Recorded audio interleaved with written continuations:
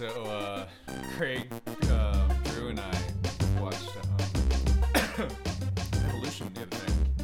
I'm not familiar. It's like a comedy from Yeah. 2001. I mean, it starts out like it could very well be like an X-Files episode for like the first 20 minutes. Right. Like with like Agent Mulder and everything, because David Duchovny is in this movie. Oh. And It's got an amazing cast: David Duchovny, Julianne Moore, Orlando Sean Jones. William Scott. yeah.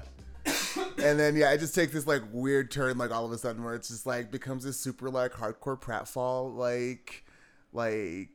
Yeah, Weird. toilet humor comedy thing. it's like they didn't have writers. I'm gonna have to check this out. Yeah. I mean, it's not like how did this get made material or like ironically bad or anything. It's just It's still weird. It's weird. Weird. Yeah. That I have to. it's quotable. It's like a movie that very quickly like doesn't realize its potential. It's like, Yeah. like this could be something interesting. It's like about this meteor that comes down and like this ooze that just like was rapidly evolving, and it starts as like a single cell organism and then like rapidly evolves into like an entire ecosystem within itself. And it could have been this very interesting thing, and then it was just like, no, we're just gonna have a bunch of turn like this into like a gross comedy. yeah. We'll just follow this poop and fart joke our way through this one. Yeah. Yeah. Are you ready, guys? Yeah. All right. Hey, everyone. Welcome to yet another episode of I Want You to Watch This. I'm your host, as always, joined by my two lovely co-hosts. Cullen, how are you, Cullen? Well, with a feel-good movie like this, I'm great, Dennis. Right? Oh. Just a bright, sunny idea on the top of your head to wake up in the morning, right? How about you, Craig? How you doing? Oh yeah, it's I mean, I'm not living in the city of God, so I guess I'm doing pretty well. Right? Narratively, Doing well, pretty. I mean, really fantastic. Feeling Because you fine. don't live in a Rio slum. Yep. So Yeah. we're doing City of God as our review. It's 2002, 2003. I've heard mixed release dates. It came out around then. It's a Brazilian film. Cullen, do you have a director for me? Fernando Meirelles. Fernando and Meirelles. Co-directed by Katja Lund. And sweet. And it is both. It is It's both released in 2002, Brazil in 2003. 2002, worldwide 2003. Sweet. So it was pretty popular when it came out, extremely so. Won a couple of Oscars. It was nominated for 4 Oscars. Oh, too. nominated. Yeah. Right on. And I've never seen it, and I totally forgot what it was all about, and I picked this kind of blindly from like a list of foreign films on Netflix. So it was like top 20 foreign films, and I was like, hey, I heard City of God is good. Let's do that. And then it was like, oh, it's this movie. Yeah. And I'll kick it off. It's it's kind of a gangster movie, I guess, about like these like drug cartel kind of like how drug cartels get started in like this favela of Rio called City of God. And it starts off kind of in the 60s when our main character Rocket is a kid, and he's played by Alexandra Rodriguez. And by the way, the whole cast of this movie, like, I mean, nearly all of it, save for like I think 1 or 2 actors, are kids that grew up and live in the favelas. And that's it's amazing. But anyways, it's about our main character Rocket when he's like a young boy in the 60s, and his older brother Goose is in this kind of a trio of gang called the Tender Trio, along with these older kids Shaggy and Clipper. And the three of them, they like do like petty crimes, like rob. There's one instance where they rob a propane truck. Yeah, and then they like give it out to everyone, and like, I mean, these people are so fucking poor that they have to rob these things in order to like have their families get by, type of situation. And it kind of like they kind of get like more into heavier crimes and like rope some of the younger kids into it, like for the kids from Rocket's generation, and one of them being Lil Dice. And he comes to be important later on, and he's actually taken out onto this one specific run where they rob a like a burlesque house? It was his idea. Oh, yeah. It was Lil Dice's idea to rob what's a hotel, but I couldn't tell in the movie if it was a hotel or if it was a brothel. I called it both at one point, so I think it was like a hotel that was kind of like a front for a brothel. Right. And so the Tender Trio, they rob it. They leave Little Dice behind to kind of like watch the entrance or whatever, and they like go in and like beat the crap out of the people that are there and like take all the money from like all the prostitutes and like all the people that are like all the Johns that are there, and then they hear a gunshot, and so they figure the cops are there, and so they haul ass and they steal a car on the way, and they can't find Little Dice. Little Dice has disappeared, and they drive the car back to City of God, and they ended up wrecking it because like they're being chased by the police. And they tell everyone that like saw the wreck, like not like don't tell anyone like what you saw, and they go into hiding in City of God. And so this begins this like a whole like kind of like era in this movie. This movie is very stylized, by the way. And so yeah, and what you're not mentioning is that the timeline is also fractured. Like, we extremely. begin in the future, and then we flash back to the 60s, and we're like moving all around, about throughout time. Yeah, I was just leaving that part out. Just yeah, because for the sake of not being super confusing right now. But yeah, it's style, and it's also stylized in the way that like things happen really fast, and like and just like the timeline doesn't really make sense considering like their age and everything. It's just like it makes sense while you're watching it, but it's as I'm explaining it, it's probably not going to make well, much it's like sense. because even within like these flashback moments, they'll be like, well, here's a further like little like snippet of flashback that we're just going to do over like the next minute with narration expositing over like a scene that's happening. Right. So it's going to be like, oh, here's this person's story real quick before we jump back into the flashback that is like the prequel to the main story. And sometimes they'll even say, here's this character, but now's not the time to tell their story. And then we'll like keep going, and then later on we're like, now we'll tell this person's story. Yeah, that's great. Just a while ago. It's and it plays out to be like some weird comedy that like it kind of plays out weirdly in this movie. We'll get to that. There's one particular moment I'm thinking about, but anyways, so the Tender Trio is like in hiding in the City of God, and one of the I forget his name. One of the residents of City of God rats on him, and he tells the cops that they're like where they are, and so the cops like start narrowing down on him, and eventually I'm skipping over a bunch of stuff, but eventually they get Shaggy gets shot and killed, and so then the Tender Trio is like pretty much over, and this like age of crime, I guess, is like kind of how this movie's presenting it, is like coming to an end. And towards the end of it, Goose is running away. He's leaving City of God after getting in a fight with his family, and he runs across Little Dice, thinking Little Dice has got like taken by the cops or like killed or something, and he sees Little Dice with like not only Little Dice, but Little Dice is with his friend Benny, and they have a shit ton of money, and Goose is like, what the fuck are you doing with all that money? Like, that money's ours. Like, come on, like, go home. And because his Little Dice is a little kid, he's like 8 or so, 6 even, and well, I mean, they're all really young, but anyways, he takes the money, and then that scene kind of ends there. And then it flashes forward. Doesn't it flash forward at this point into the 70s? Yeah, and then we see that Little Dice is starting to become like a crime lord. Right, it goes through his whole thing. The favelas and everything. Okay, well, so I believe he's changed his name at this point, hasn't he? Yeah, he's now Little Zay. Well, it goes from there into like then it introduces like the whole backstory of Little Dice, because then it goes into like the fact that when they robbed the brothel, Little Dice actually shot everyone after the Tender Trio left it. I knew as soon as I saw. Oh this. yeah, same here. I was like, oh, 100%. For sure. It's like that that kid is he's fucked up. And so it introduces this whole thing where like he's a murderous asshole, and he's an absolute psychopath. he's the reason this movie exists. Like, this movie could be retitled "The Maniac That Is Lil Zay." And like, I mean, seriously, he's the reason all this shit has happened. Not to mention the whole fucking situation of living in the shitty favelas, and yeah, right. Well, yeah, but he's most, like, it's so fun because you're saying that this movie is about Rocket, and I don't disagree, because it's like supposedly his true story, but most of the movie focuses on Little Zay. Oh yeah. Well, yeah. Well, he's the catalyst for like most of the swings that like this favela takes. So he's like the reason why like they experience like a few years of like peace, because he goes around and kills all the rival drug dealers. Is like one of the first things that he does is takes over every corner on the in the blocks, and then he comes back, and then essentially there's like it's pretty peaceful because he runs everything. Well, yeah, we'll get to that. Like, so it goes through the whole story where like he like takes over, like he starts getting into his whole crime thing, and it shows this backstory of how he actually killed Rocket's older brother Goose right after Goose took his money,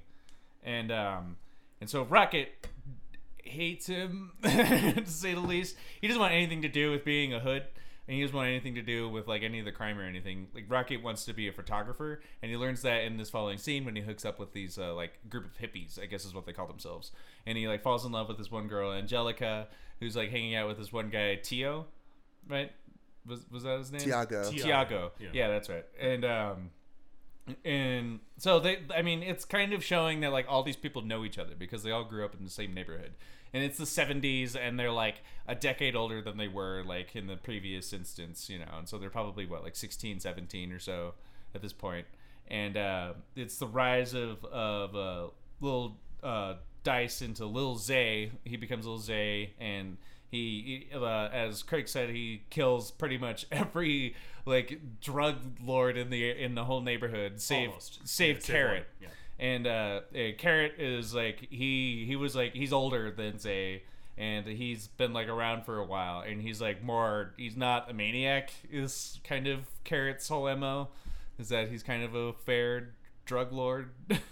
Well, no, he's not, because I mean it's like, well, he doesn't become later on, but like at the beginning, it's like, I mean, relative to Lil well, no, Zay, because he's even not... then it's like, you know, like all of like the kids like that he runs are like causing chaos and stealing from like the That's poorest Lil people in Zay. the slum. The runts are ran by Lil Zay. No, they're not. They're the run by runts are Carrot. Carrot. That's why he goes to Carrot in the first place, is to tell him to stop having the kids steal from like the slums and the poor people. Yeah, so like he's got his own shit. He's like not like out like just like murdering people, but he has like all of like these little like, they're called runts. And he like is training them up to be like little pickpockets and things like that, and they're just going through and like stealing things from like everybody. So anyways, like there's a lot of tension between Carrot and Lil Zay, because like they're the only two drug overlords of this whole thing, and the only reason why they're not killing each other is because of Benny. Benny is friends with both, and Benny's like real tight friends with Lil Zay, and is really good friends with Carrot. And Benny is kind of like, he's the nice guy in the whole situation. He's really good to everyone. He's not a maniac. Like, sure, he kills people. Like, sure, he's a gang member. Sure, he's a cocaine dealer. But, like, come on. But he's, like, the nice guy. He's the one, like, kind of decent dude. Yeah. Like, he even, like, steals Angelica away from our main character, Rocket. And you don't even really care that much because Benny's just that cool of a dude. And anyways, so it kind of develops that like Benny's fallen in love with Angelica, and he wants to get out of the whole crime scene, and he throws his last big party. And long story short, Lil Zay and Benny get in a fight over Benny leaving, and there's a scuffle and everything. And someone that was trying to take vengeance on Lil Zay tries to shoot Lil Zay while they're fighting, and accidentally shoots Benny and kills Benny. Yeah, that's Blackie, who's like a member of Carrot's gang. Yeah, and yeah, he goes and he's going to this big going away party for Benny, and he's trying to kill Lil Zay like kind of discreetly, like while everyone's like partying and like there's strobe lights going on, and yeah, he takes the shot and ends up killing Benny. Yeah, and he ends up killing Benny. And then he goes back to Carrot and tells what he's done, and Carrot immediately kills him because Benny was the shit. And Benny was the reason that, like, Carrot was still alive. Why there was still peace. Right. Yeah. And so enter Knockout Ned's story. Knockout Ned is kind of what he's like, an ex-military guy, an older person who's like on the straight and narrow. He like has a job. Just he's to legitimate on a bus. He's a peaceful, peace and loving dude. He hasn't done anything, but he crosses Lil Zay in the wrong way, where didn't do anything. Lil Zay rapes his girlfriend, and basically Knockout Ned gets involved with him, because not only does Lil Zay rape his girlfriend, but then comes back and murders half his family, kills his brother and his uncle in his house. And so Knockout Ned wants to take vengeance out on Lil Zay, and so he joins up with Carrot, which begins the war and like begins like the third act, which is 1980. And it's fucking terrible. It's just like these two drug gangs are completely at war with each other, and the whole slum is just a war zone of everyone dying, and like children murdering each other, like small children being given guns and murdering each other. It's right. And it's presented in a way where it's just like, I mean, nothing is going to change the situation, you know. It's just this like perpetual battle, and nothing's going to change. and it kind of progresses into, well, I'd say, well, the side story is, meanwhile, Rocket is like kind of, he's really trying to check out of the whole fucking gang thing, because it's just like you end up shot and killed if you're involved in it. And so he's like working as a paper boy, trying to become a photographer, which he's always wanted to be. And he ends up taking a photo of, because Lil Zay is coked out of his brain. And he's getting obsessed with like the newspapers or whatever and the coverage of the war and everything, and he wants to be represented, and he hears that. Yeah, because Knockout Ned gets arrested at one point. That's right. And so his picture's in the paper, and Little Zay is like, why isn't my picture in the paper? Right. And so then he hears that Rocket is a photographer, and so he's like, take my picture. And this is something that I want to talk about, is how Lil Zay, he knows who Rocket is. He grew up with him. But whenever he comes across him, he's always like, who are you? What's your name, kid? He's always like, who are you, kid? And it's this total power fucking move, you know? Like, he knows exactly who Rocket is. And, yeah, it's... Anyways, coming to the end of the story, like, so Rocket takes a photo of Lil Zay's gang, and it makes it into the papers on the front page. And, this is kind of the point where it catches up with the very beginning. Yeah, well, Rocket, it ends up in the papers because Rocket was taking these photos, and he gets them developed by his friend who works at the paper, and they're sitting there, and a female reporter just picks up those photos and runs with them. And Rocket is upset because he thinks he's going to be killed because those papers ran in the paper, and he like has to stay with this reporter. And then they send him back into the slums to see if he can get more pictures. Right. And this is when like he's there to take more pictures of the war and everything. And he stumbles upon this loose chicken that Lil Zay and his gang is trying to catch. And so he's caught in the middle of it, where he's like, Lil Zay's like, hey kid, get that chicken, catch the chicken. He's like pretty much brandishing a gun at him, like telling him to do it. And so he's like getting down to do it, and suddenly the cops show up at the other end of the alley, and it starts this like standoff between them. And kind of, long story short, there's this huge chase scene and gunfight and everything. And well, the cops back down because they're outgunned. Oh, right, that's right. But then Ned shows up. And then that's when the shooting starts. That's right. Because so Ned shows up with all his people. And so then that whole fight kicks off, and it ends with Tiago gets killed, Carrot gets arrested, and so does Lil Zay, actually. But Lil Zay gets pulled off to the side by the cops, and like they make a deal with him, and it turns out that the cops are the weapons supplier, and they're pissed off at Lil Zay because Lil Zay reneged on a deal with them, and they owe them and Lil Zay owes them a lot of money. And so basically they take all the money from Lil Zay. And the Runts now, they like all the kids basically that have been working for Lil Zay, they see this happen, and they like know that like this is their time to kind of take over, and they just murder Lil Zay, and they take over as the new gang, and they're actually, and Rocket is like discreetly getting pictures of all of this. Yeah, Rocket's taking photos of all of this. And it ends where these kids start their own gang, and this is this is all based off of a true story, by the way.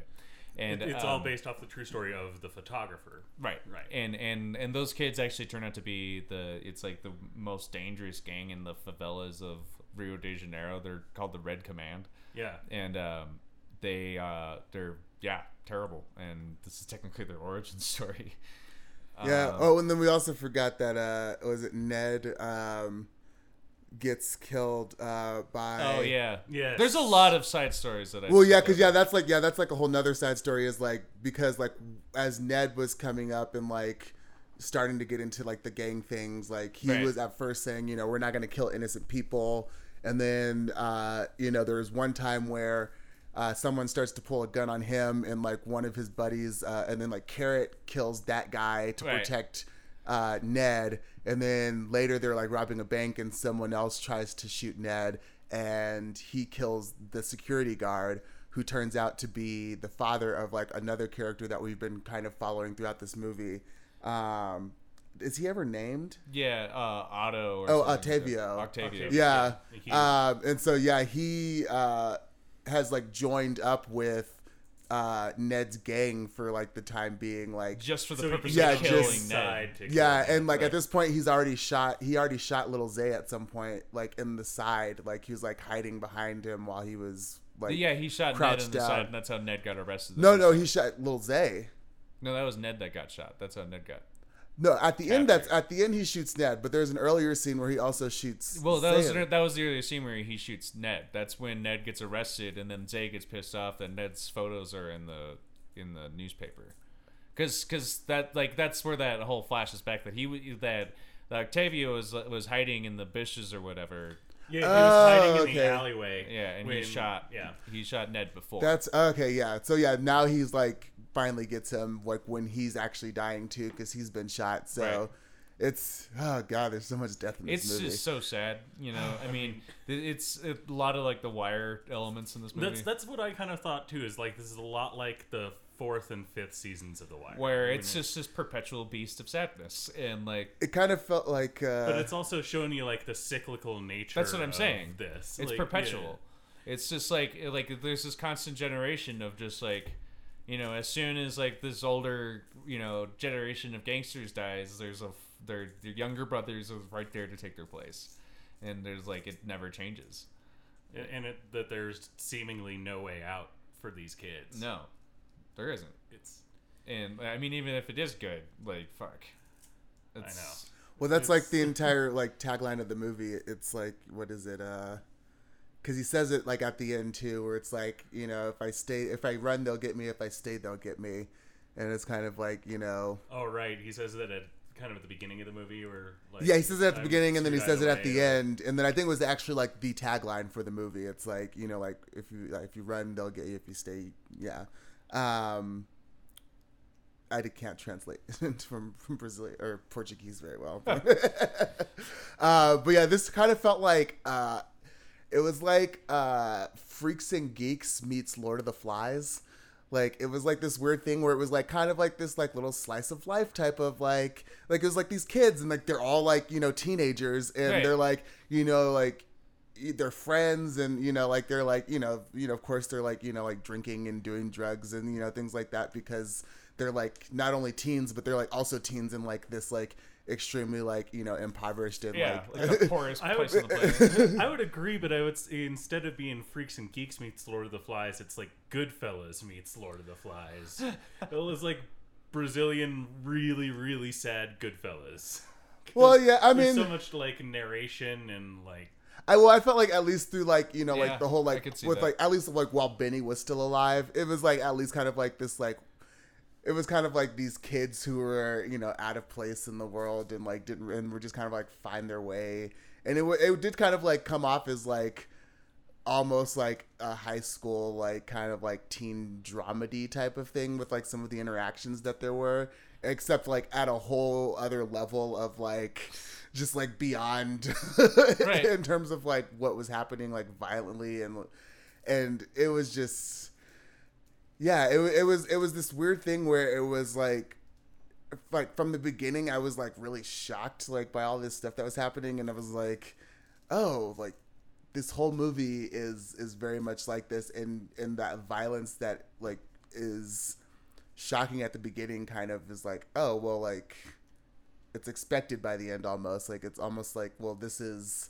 just the way this world is, Right. and so it's like, yeah, like the first time, you know, you see like, you know, like when you see, damn it, why am I Little Zay, when he's Little Dice and yeah, he's just, when like, he's- gleefully murdering people. yeah, like yeah, it's like holy shit, and then like by the end it's like all these like little kids are just like shooting like this, like shooting him. Yeah, by the Like- end, when it's like the runts, you're kind of like, oh, that's just the world that has been established here. This is really one of those movies that I'm glad to have seen once. Yeah, Yep. this- Like This falls in that category it- for sure. It's really good, but it's difficult to sit through. oh yeah, Yeah, it's not pleasant. It's but it's hard to take your eyes away from. It too. is. Like, It's gorgeous. I mean, it's beautifully shot. I love the colors. Yeah, it one of uses. the Oscar nominations was for like the cinematography, and it and shows deservedly so. right. And I feel like it's easier to watch compared to like Requiem for a Dream, which is more like nails on a chalkboard to me, just like as far as the tenor of the movie. I don't know. I I feel like this is like worse, like just because it's like, first of all, Requiem, they're all adults. Like, Yeah, they're all adults there's that fucking up element, their own. but like, there's like this whole psychosis thing where like you feel fucking crazy going through that movie, whereas Yeah, I this felt is that like, in this too, though. No, I felt like I was This like movie I was deeply was uncomfortable throughout most of this relentless. movie. Like I was, like I was like I felt like physically like affected by Yes. like Oh, yeah. moments of this movie. oh, like, don't get me wrong, like I'm like fucked up by it, and I haven't been stopped and like thinking about it all night, but like, I just feel like, I don't know, it's just like for instance, like it's cut in such a very smart way. I feel like it kind of pulled me out of it in one instance when Knockout Ned gets attacked and he's like with his family and they're like, oh my god, like what, like that guy's a maniac, you know, I'm surprised you're still alive, and he's like, yeah, I am too, like why didn't he kill me? And then I cut over to Lil Zay and he's like, why didn't I kill that guy? Yeah. And then like they turn around and like go and kill him, you know, and like the movie, it's filled with shit like that. Well, Where it's it's like- just like, whereas like versus like Requiem for a Dream, it's like these like jarring like depictions of like being drug addled and not knowing what reality you're in, and like being like at such a victim of your mind and everything that like you as a viewer is just like you can't step out of it.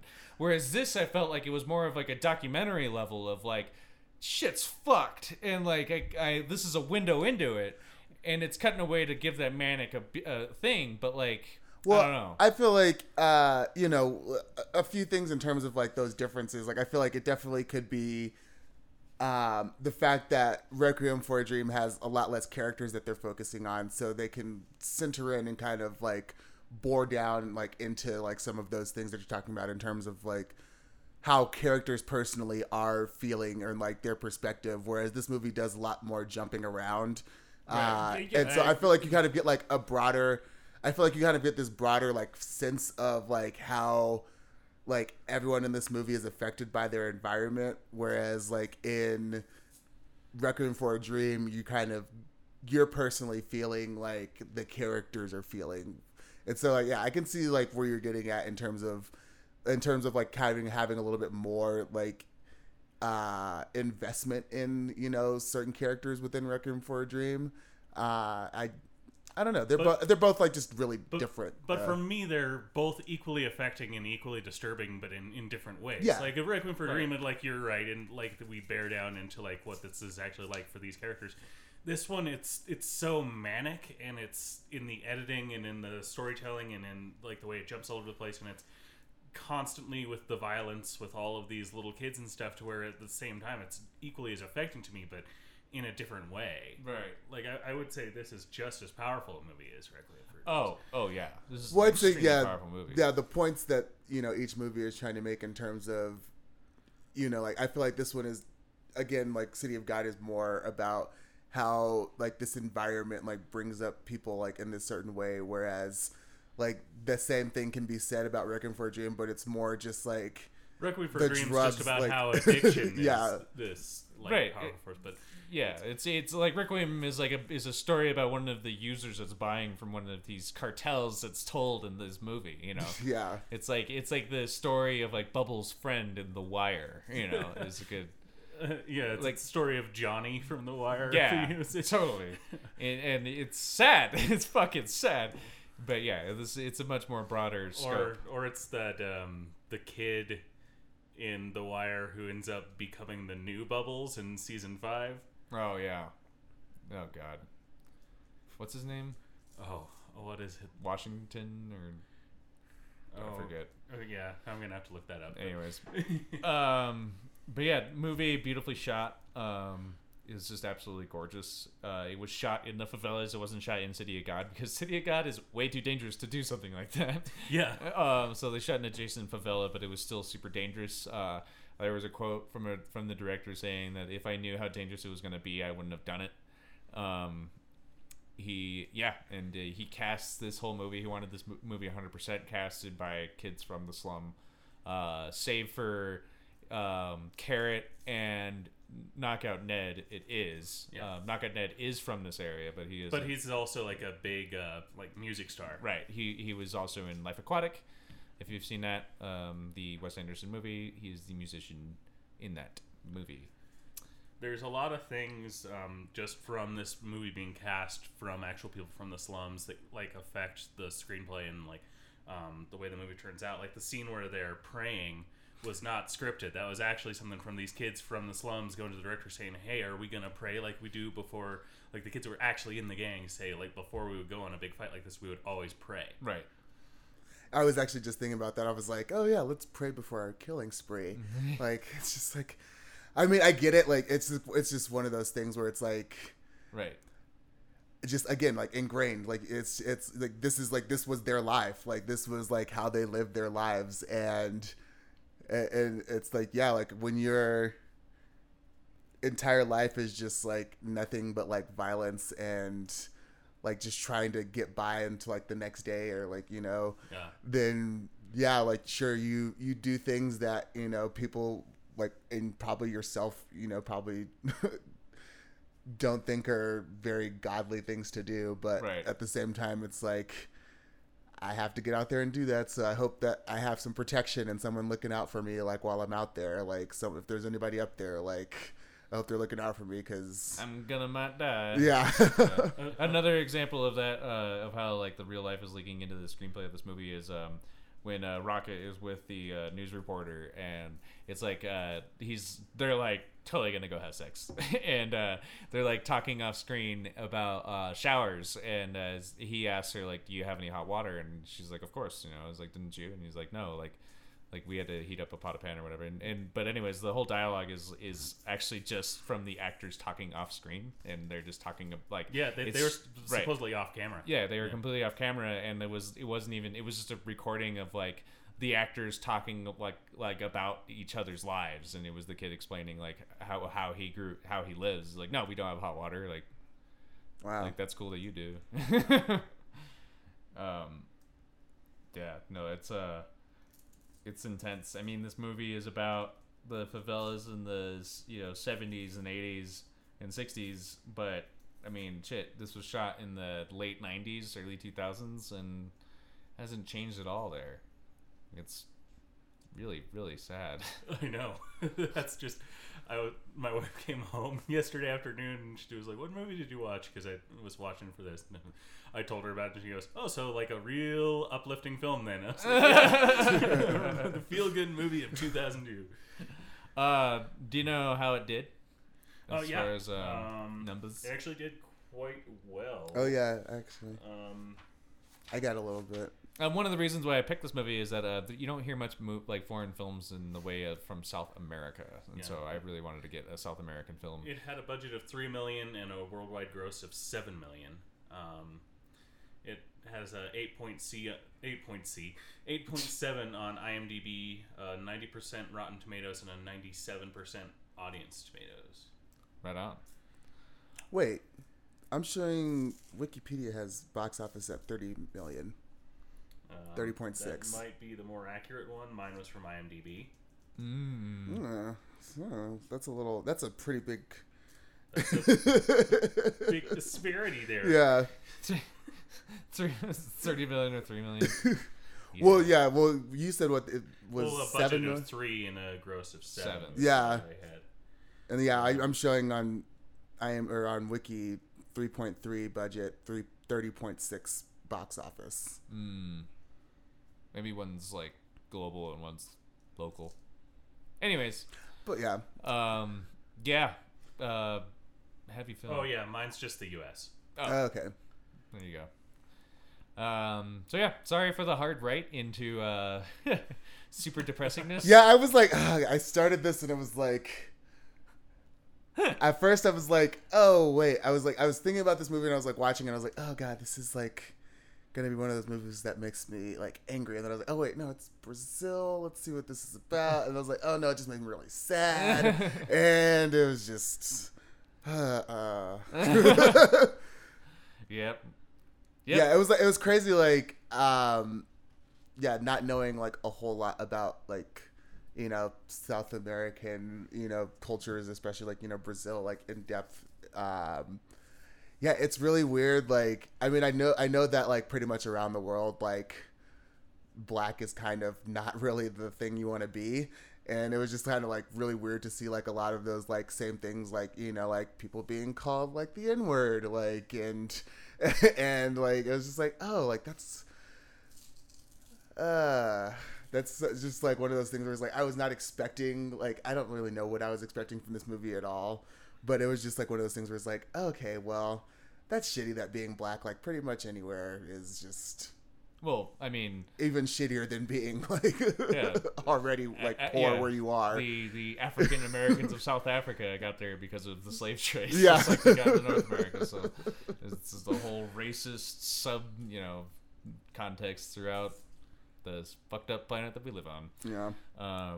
The one last note that I have is I really liked the tracking shot that's a POV through Rocket's camera at the end of the movie. Yeah. Like, that was really artful and like a cool little part that like took me out of my sadness for a minute. Yeah. I just want to kind of end on that these kids did such a fantastic job. Oh They yeah. really did. Yeah, for just being kids from the slums, like they did an amazing job in this. Yeah, like they're really knocked it out of the park. Round of applause to the kids. Clap, clap, clap. Clap, clap, clap. You guys got anything else to say about this happy fun time?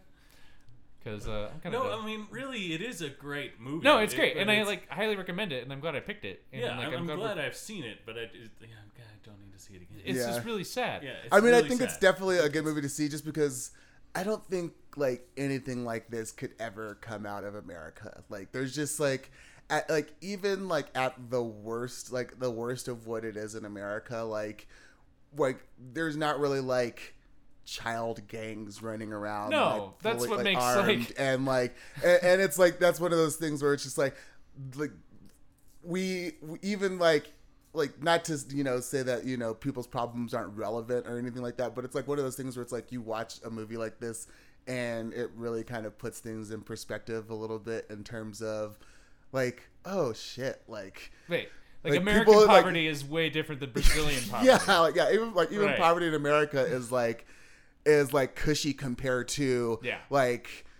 poverty in Rio, like poverty in third world countries, poverty in like parts of China, or like it's just like so crazy like how different like that is, and how even in like the problems that we have here in America, like there are still like there's like it could be so much worse.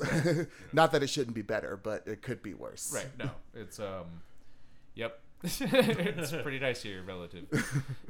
So yeah, barring anything else to say about City of God, outside of, if you haven't seen it already, go see it. It's really good. Sorry that we don't really have much wind in our sails. But yeah, that kind of wraps up our review of City of God. Do you guys have? We haven't really announced what we were doing. Have you guys picked what your movie reviews are going to be? I still have not, actually. I was thinking of The Handmaiden. The Handmaiden. Yes, Oh. the latest movie from the director of Oldboy. Okay. Out of yeah. Korea. That's good. Drew's been trying to get me to watch Yeah, that. So. he's been recommending it to me as well, so I was gonna pick that one. I was about to do that one, but I didn't. So that's the story of that. So sweet. We'll do Handmaiden next. And any questions or missions from missions from Bahubali? Bahubali. No, it just still continues just- to be Again, amazing. It's so cool.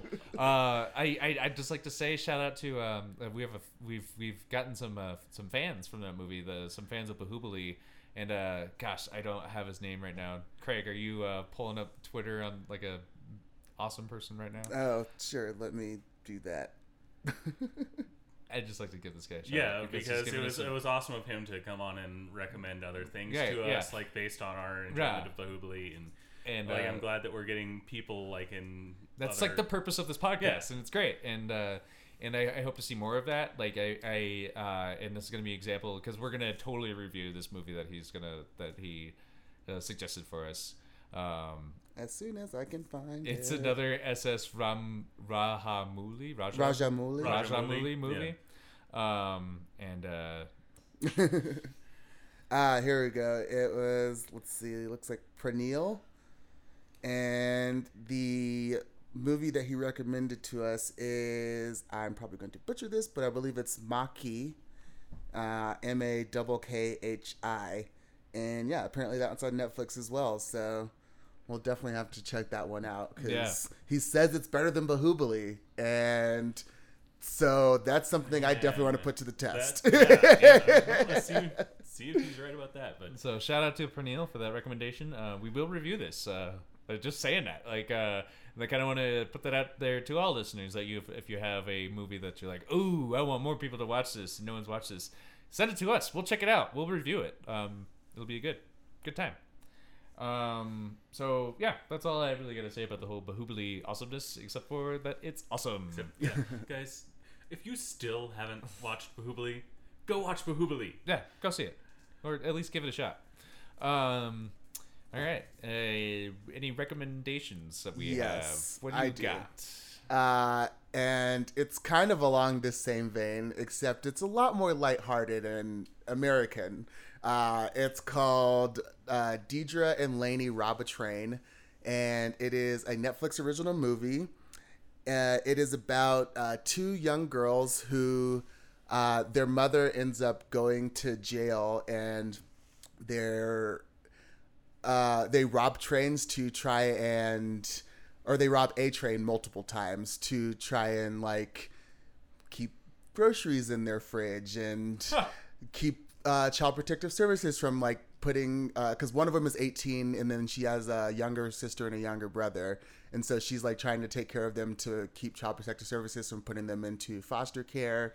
And yeah, it's like a story of a lot more lighthearted story of people needing to do things like for like, you know, out of like living in poverty and trying to make ends meet, and how those things aren't always legal because the options that they are given within the system are not effective, and so they have to make do on their own. Yep. So yeah, Deidre and Laney Rob a Train, Netflix original, pretty awesome. Check it out. Right on. I think I will. What you got, Colin? My recommendation is going to be about as far from this movie as you can get. I'm going to recommend a sitcom. The Good Place. The first season is on Netflix right now. I thoroughly enjoyed it. Really? Yeah. It looks so cheesy. I know, but but that's part of the whole thing. Really? It's like the premise of it is that Kirsten Bell is like this horrible person who dies and accidentally gets sent to heaven. But it's like, it's not even a religious heaven thing. Like, Ted Danson is like the architect of this neighborhood, and he tells her like, yeah, every religion got it about 5% right, but there was this one kid on mushrooms who guessed 90% correctly what the afterlife was. And it's full of like this great jokes like that, and it's written by mostly people who are writers for Parks and Rec. So if you like Parks and Rec, chances are that you will like The Good Place. But yeah, I really, really liked it. So I would say check it out. At least watch an episode or two and see if you agree. Yeah, I was looking at that and I was like, oh, that doesn't seem like a show that I would like, but I love Kristen Bell. And she's great. And Ted Danson is great in it. And if you're a fan of How Did This Get Made, like a repeat guest there is Darcy Carden. And she plays kind of like the informational assistant, like, who will just pop up and give you whatever you want. And she is fantastically funny in it. So, excellent. Yeah, check it out. I will. All right. Well, I have a video game recommendation. What just came out is Divinity Original Sins 2. It's if you are into any classic PC RPG, oh man, this doesn't get much better than this. It's all turn-based strategy, a lot of just fun dialogue, real dark story, multiplayer. It's got the works. Knocking it out of the park. Me and cousin Drew are playing it right now, and we're having a blast. Oh yeah. Yeah. Other than that, BoJack Horseman season 4. Oh my God, season 4 of BoJack Horseman. It's like episode 2 is just I know. like, You texted me that. Fuck. Like, it's episode 2 and I'm already crying, and then I got to the second episode, I was like, yep. I'm already crying. It's episode 2 as well. And like, just the deeper you get into the season, the better it gets. Really? And that's just the whole thing with BoJack Horseman as a whole. Like, the farther you go in this show, the better it gets. Yeah. The character development in it is just, it's just the best. It's so great, and I have to say that Mr. Peanut Butter is one of my favorite characters in anything. Oh, yeah. Oh yeah, Of Paul F. all Tompkins time. is one of my favorite people of all time. Oh, yeah. Exactly. And there's no one who could play that part other than Paul F. Tompkins. It's like they're like, oh, we need somebody to play like a golden retriever, and they're like, oh, let's get to Paul F. Tompkins, and he's crushes it. He's perfect for it. And what's really funny is that he's not necessarily a dog person. Like, he's not like that into dogs, but like he has a stand-up bit about like that, about how people are like, I get it, your dog's your buddy, and like, but keep him away from me.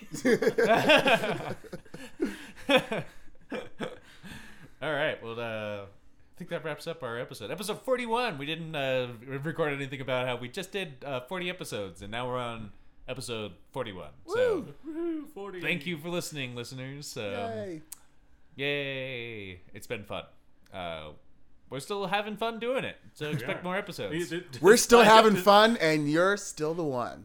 Hey, Oh. and you're still the one because we are having fun. So, Dennis, where can they find us? Oh, well, they can find us they can find all of our episodes on SoundCloud, soundcloud.com/IWYTWT, as well as any podcast listening apps or websites or smoke signals or kaleidoscopes or light spectrums or sound spectrums that you can find podcasts on.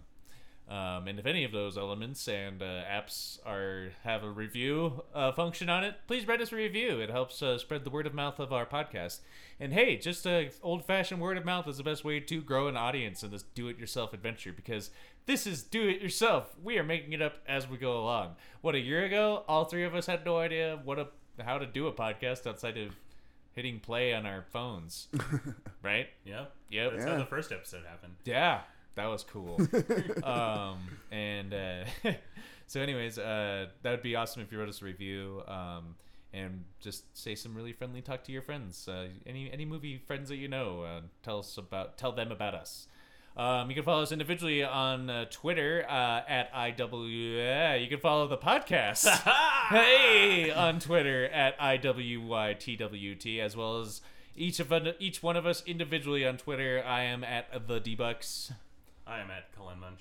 I am at Catharticus. And I'm not gonna talk about our Facebook page until I fucking reinvent that thing, because I hate how it is right now. But it will kind of function as a hub. I wanna set up something where it's like a community where people can like post like, funny photos of movies or like movie recommendations of their own or what have you. Kind of attract a forum for people that listen to say shit. Anyways, I'm going long-winded again, and so I'm gonna wrap this up. And join us next week for our review of Handmaiden. Is that the full title? I believe it's The Handmaiden. The Handmaiden. Yeah, check it out. All right, thanks for listening. Bye.